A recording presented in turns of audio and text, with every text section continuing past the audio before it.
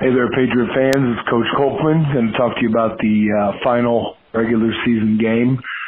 Obviously, we have Jay County for senior night for week 9, our last conference game, last regular season game, heading into a 5-3. I'd have to say that what impresses me the most with this group is just their resiliency.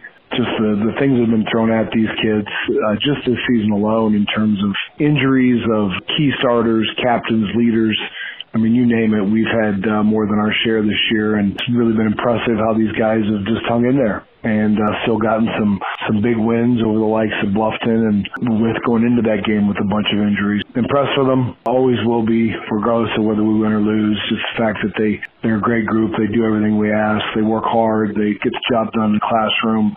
I haven't got any complaints from teachers this year, so it's been a fun group. I know everybody's interested in sectionals and wants to talk about that because obviously the pairings are out. We do host Norwell next Friday, and we'll talk about that more later when it's appropriate. Obviously, our eyes are focused on Jay County right now. And, once that game's over, then, all eyes will be on Norwell at that time. But a little bit about Jay, they're better. They're a better team. They run the ball really well. They throw it at opportune times, and their kids play harder than they did last year, which is a sign of a good coach and good teams. We have our work cut out for us. Obviously, the boys want to win because of senior night and put us 5-1 in the conference. Be a big step for this program. Got a lot of respect for Grant Zagunda and what he does at Jay, and even what he did before then. I've known him for a long time.